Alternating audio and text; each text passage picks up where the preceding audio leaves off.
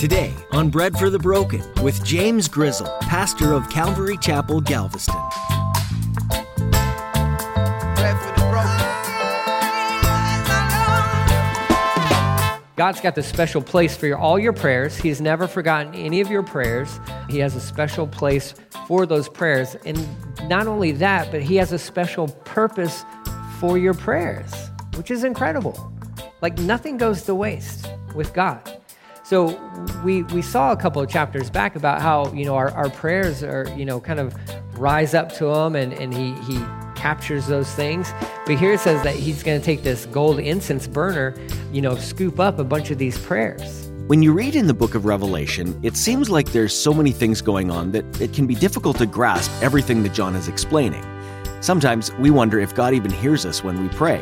Scripture says that we can be assured that God does hear every prayer as they're lifted up to him. Our prayers are involved in the workings of the end times, and they have a special significance. In today's message, Pastor James reminds us how important our prayers are, even among all the events of the end times. Now here's Pastor James in the book of Revelation chapter 8, with today's edition of Bread for the Broken. We need bread for the broken. Give some bread to the broken. We need hope for the hopeless. Give some hope to the hopeless. Bread for the broken. Chapter 8, like I said at the very beginning, you do have the 7 seals, okay? And that goes back a couple of chapters where you have the scroll. It's in the throne room of God, and nobody's worthy to open this thing.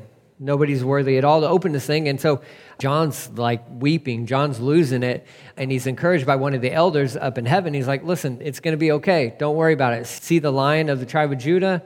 And when John beheld him, when he looked at him, it was the lamb that was slaughtered, okay? So it's the Lion of the tribe of Judah and the lamb that was slaughtered.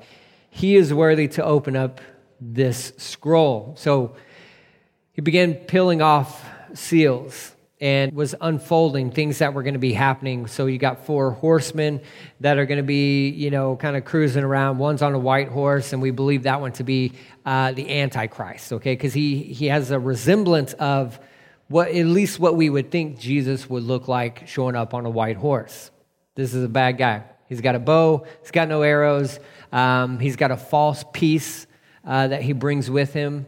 And then there's 3 other riders that follow after him. There's pestilence, disease, there's death, famine. There's it's chaos being poured out on the earth, okay?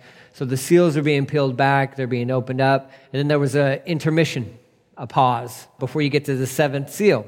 Then we got to look at, the 144,000 Jews from each tribe, and there's 12 from each tribe, 144,000 total. And those are Jews. Those are Jewish people. It's no other people group other than Jews, okay? I'll make that as clear as I possibly can. It means Jews. And these are going to be tremendous evangelists running all over the globe.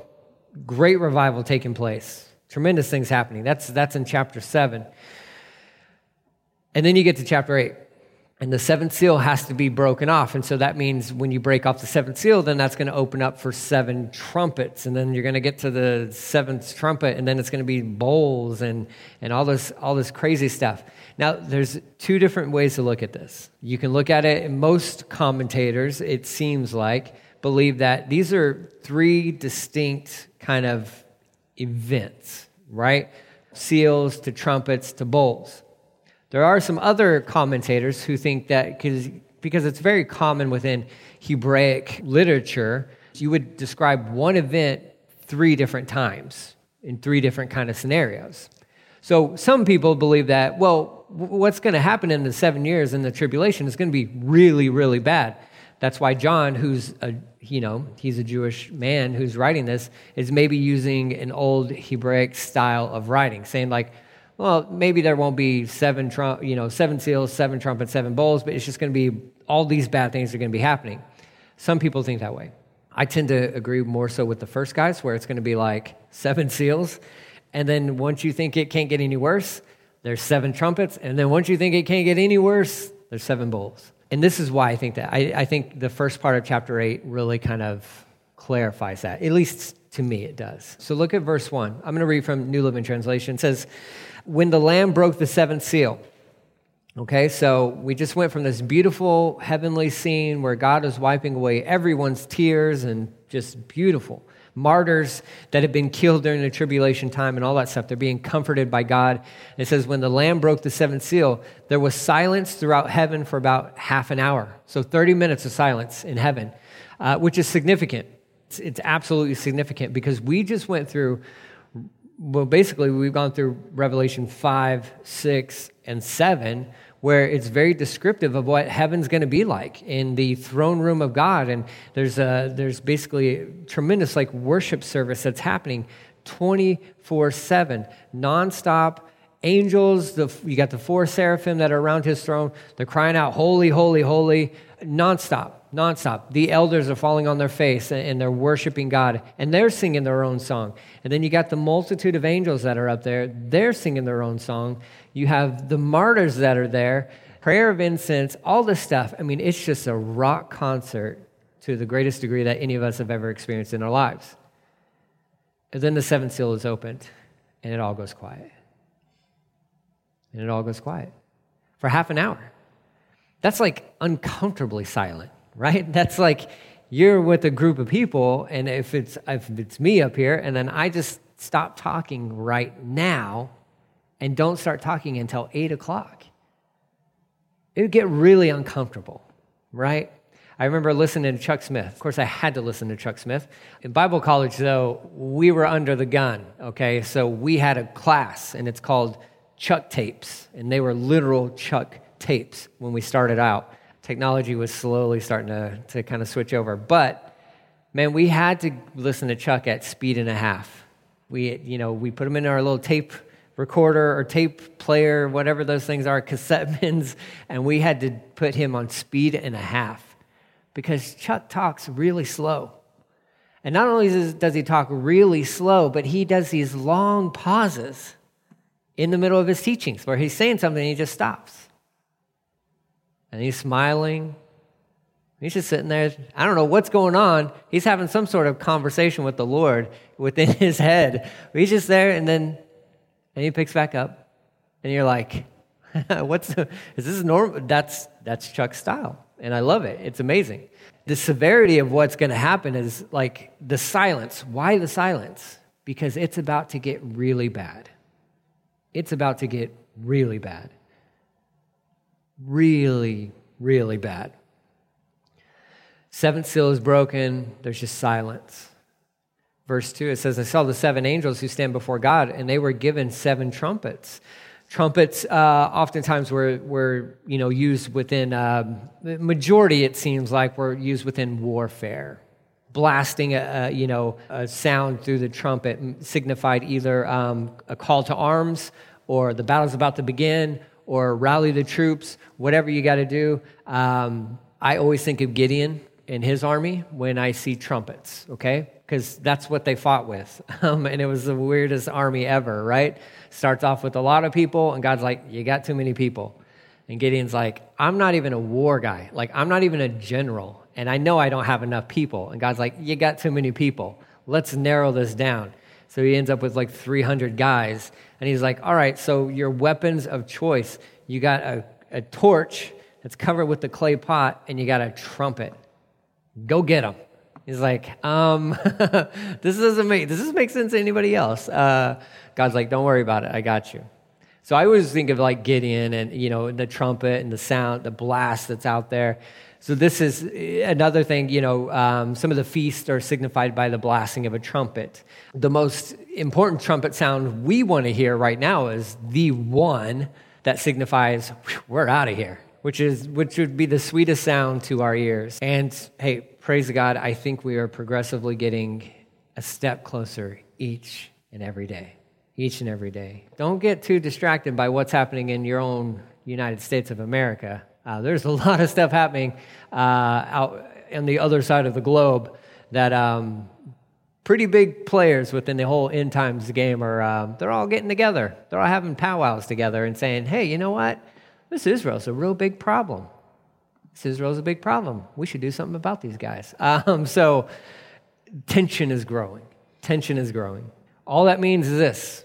Just keep your eyes up. Keep your eyes on the sky. ready to go whenever that trumpet blast happens.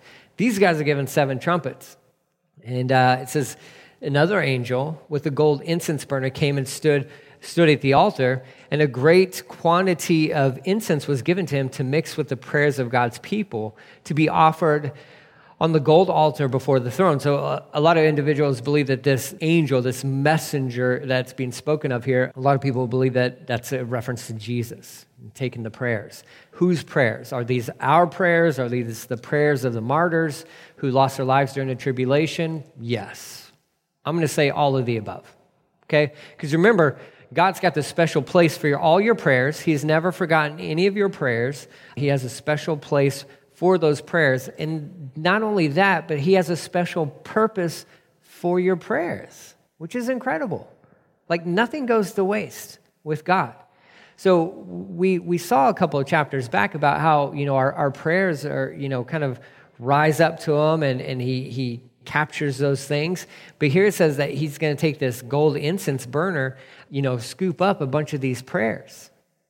So he's going to mix them with the prayers of God's people to be offered on the gold altar before the throne. Verse 4, it says, the smoke of the incense mixed with the prayers of the saints ascended up to God from the altar where the angel had poured them out.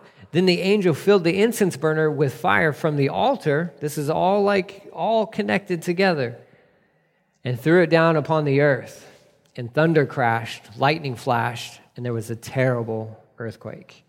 So, you can envision this, I think, put yourself up there, kind of like John. John's sitting up there, and he's just watching this take place, and he's like, what is going on?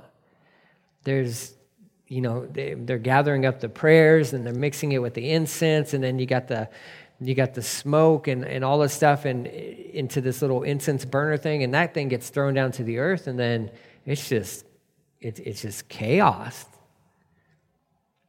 You got thunder and you got lightning, and then there's this terrible earthquake. Terrible earthquake. And what we believe is this will be an earthquake that will more than likely be felt by almost everybody. It's probably safe to say that it's going to be felt by everybody. It's going to be a global, to that degree. There's no scale for that. There's no scale for that kind of an earthquake. And that's terrifying in and of itself. I think if you've ever gone through an earthquake, you understand the dynamics of an earthquake. Earthquakes happen unexpectedly. You have no control within an earthquake at all. The earth is literally moving beneath you. And it's just panic, and it's just chaos. And so here, the rest begins to play out. Concerning the trumpets, the first 4 trumpets. It says, the 7 angels with the 7 trumpets prepared to blow their mighty blasts. The first angel blew his trumpet, and hail and fire mixed with blood were thrown down upon the earth. And 1/3 of the earth was set on fire. 1/3 of the trees were burned, and all the grass was burned. Not 1/3 of the grass, all of the grass. So here you got this, what in the world is going on? Is this falling from space? And is it hitting the earth and this ice? Basically, that's what it is. It's ice and fire. Well, that would sound like something that's coming from space, right? And not some weird sci-fi thing, but like a frozen rock out there just crashing, burning through our atmosphere and hitting this planet. And 1/3 of the earth is set on fire. 1/3 of the earth is set on fire. That's insane if you think about it. A majority of our planet is water. So it's talking about a third of the planet that is actually land is burned up. So it's not 1/3 of the entire globe. It's talking about 1/3 of the land mass that can actually catch on fire. That's a huge chunk of land. That's going to affect a lot of things. That's going to affect a lot of people. That's going to affect the entire world. Okay, that goes without saying. Here's the thing, though. We read through some of this stuff, and this can be very dark, very depressing to a certain extent. It's only 1/3. God spares 2/3. Isn't that an amazing thing? Even in judgment, yes, there are people getting saved during this time, but by and large, the world is so hostile towards Jesus. And even in the midst of that, he's like, I'm only going to burn up 1/3 of it, and I'm going to save 2/3 of it. That's called grace. That's called grace. Because if it was us in his position, I think we'd be like, the whole thing gone. Like, just light it up, right? Like, why give them 7 years? Why give them 7 years? Hit the switch, reset in an instant. Well, that's not grace. That's not grace. So it's a third. A third of the trees on this planet, that's a ton of trees. That's going to affect all kinds of things concerning our climate, but also our oxygen levels, I would assume, would take a hit. You can't lose a third of your trees on this planet and not suffer some sort of effect upon your oxygen levels. I mean, that's a lot of trees. And there is no green grass, which means, so if there's no green grass, that's going to affect your food supplies that is produced on this dry land. Everything is going to get impacted during these trumpet blasts. So the dry land gets hit, trees are burned up, all the grass is gone. That beautiful yard we've all been working for, right? But you can imagine, even here, in a tropical climate, no green grass. No green grass. It's gone. It's gone. And on the island anyways, we're just left with sand because that's all we have anyways, right? But it's all gone. That's there's a physical ramifications behind that and all that good stuff. Here's the other thing that we don't really think too much about. When you look outside and you see green, what that communicates to you and to your brain is life. Life. Okay? So I can look out there right now, I can see a window, and I see green grass. And what that means to me, what that communicates to me is health, life, right? Green, it's growing, it's alive, it's doing what it's supposed to do. But there will come a day when you look out a window and what once was life, what once was productive, is now dead. It's just dead. And that's going to have an effect psychologically on individuals as well. Okay? There's a multifaceted type of impact that takes place when these trumpets are blasted. Okay? The second one, verse 8, it says that the second angel blew his trumpet, and a great mountain of fire was thrown into the sea. And 1/3 of the water in the sea became blood. 1/3 of all living things in the sea died, and 1/3 of all the ships on the sea were destroyed. Now, what is the sea? Is it the Mediterranean Sea? Because that's where John was. And anytime they reference the sea, they're generally always talking about the Mediterranean Sea.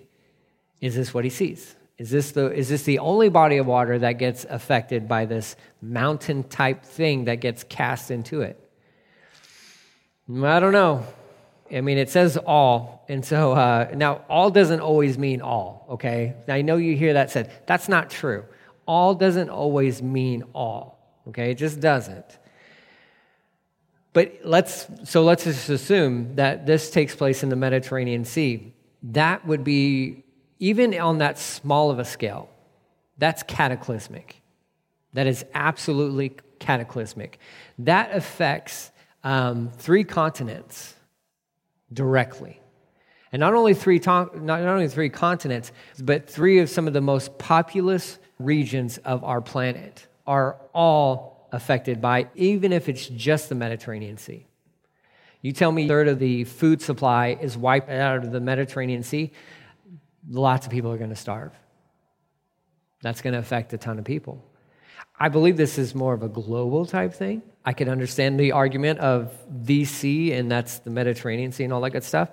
I think that this is going to have an effect on the entire planet itself, because the logic behind that is, well, why would God focus all of his judgment and wrath just on this one geographic area when it's the entire world who has turned their back towards him? And actually, we'll see not too long from now, but they've actually come together to fight against him.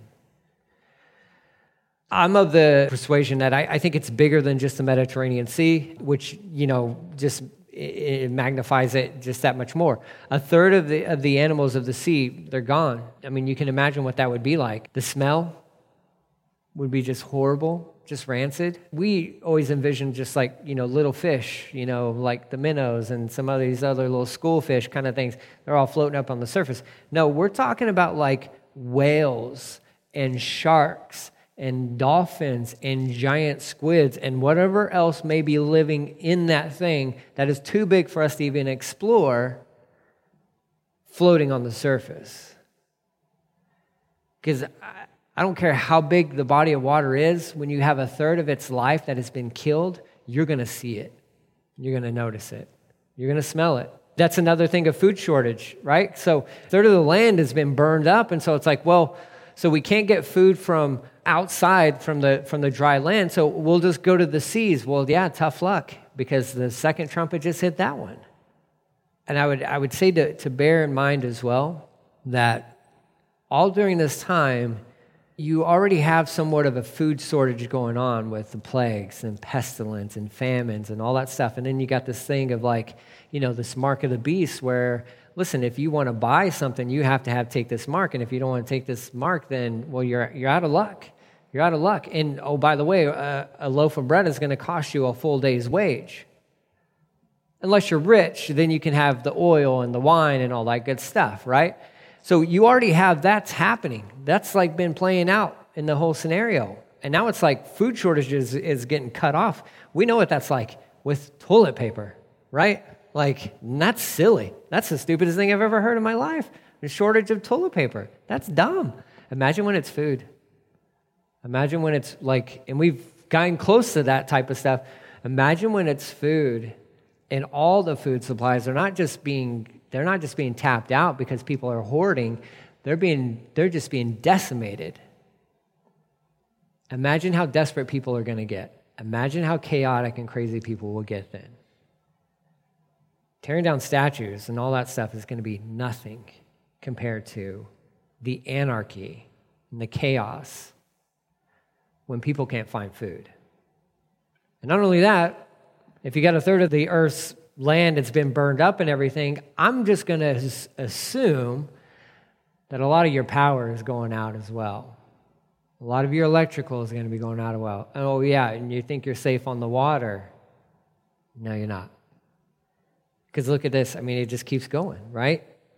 Third angel blew his trumpet, and a great flaming star fell out of the sky, burning like a torch, and it fell on 1/3 of the rivers and on the springs of water. The name of the star was wormwood, or bitterness is literally what that means. It made 1/3 of water bitter. And many people died because the water was so bitter. So, I mean, it's just like, it's just one crazy thing after another, and it's no more food. And then it's food from the dry lands and your wheat and your barley and all the crops and all that stuff. And then it's also the food that you can, well, at least we got the oceans. Well, no, you don't have the oceans. You might have some of the oceans, but the other 2/3 of the animals that survived, they're now out food supplied too. So, I mean, it's going to, it's going to get crazy on all sorts of levels. And then the one thing you thought was safe, well, at least we have water. You know what could be, nothing can ever be added to this, but the one thing that probably would get most people's attention, because these are somehow, we have a way of rationalizing out all this stuff. The hopeless, pray for the broken.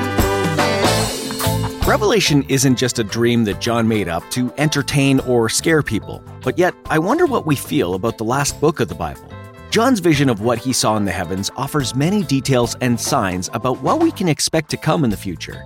I take comfort in these words found in Revelation 21:4. And God will wipe away every tear from their eyes. There shall be no more death, nor sorrow, nor crying. There shall be no more pain, for the former things have passed away. Oh, what a glorious day that is going to be. Are you ready, friends, for Jesus to return? If you have questions regarding today's message, would you let us know by visiting breadforthebroken.com and submitting your question through email? We look forward to answering your questions and praying for you as well.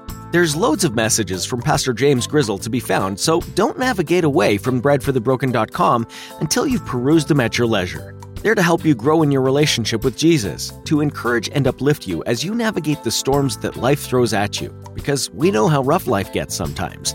Are you looking for a church to call home? One that's genuine, simple, and uncomplicated? Well, guess what? You found it here with us at Calvary Galveston in Galveston, Texas. Every Sunday at 10 a.m. and Thursdays at 7 p.m., you can find us studying God's Word together. So, would you make some plans to come join us? We sure hope so. We trust that you've been blessed by this edition of Bread for the Broken. See you next time. Let me paint the picture of humanity.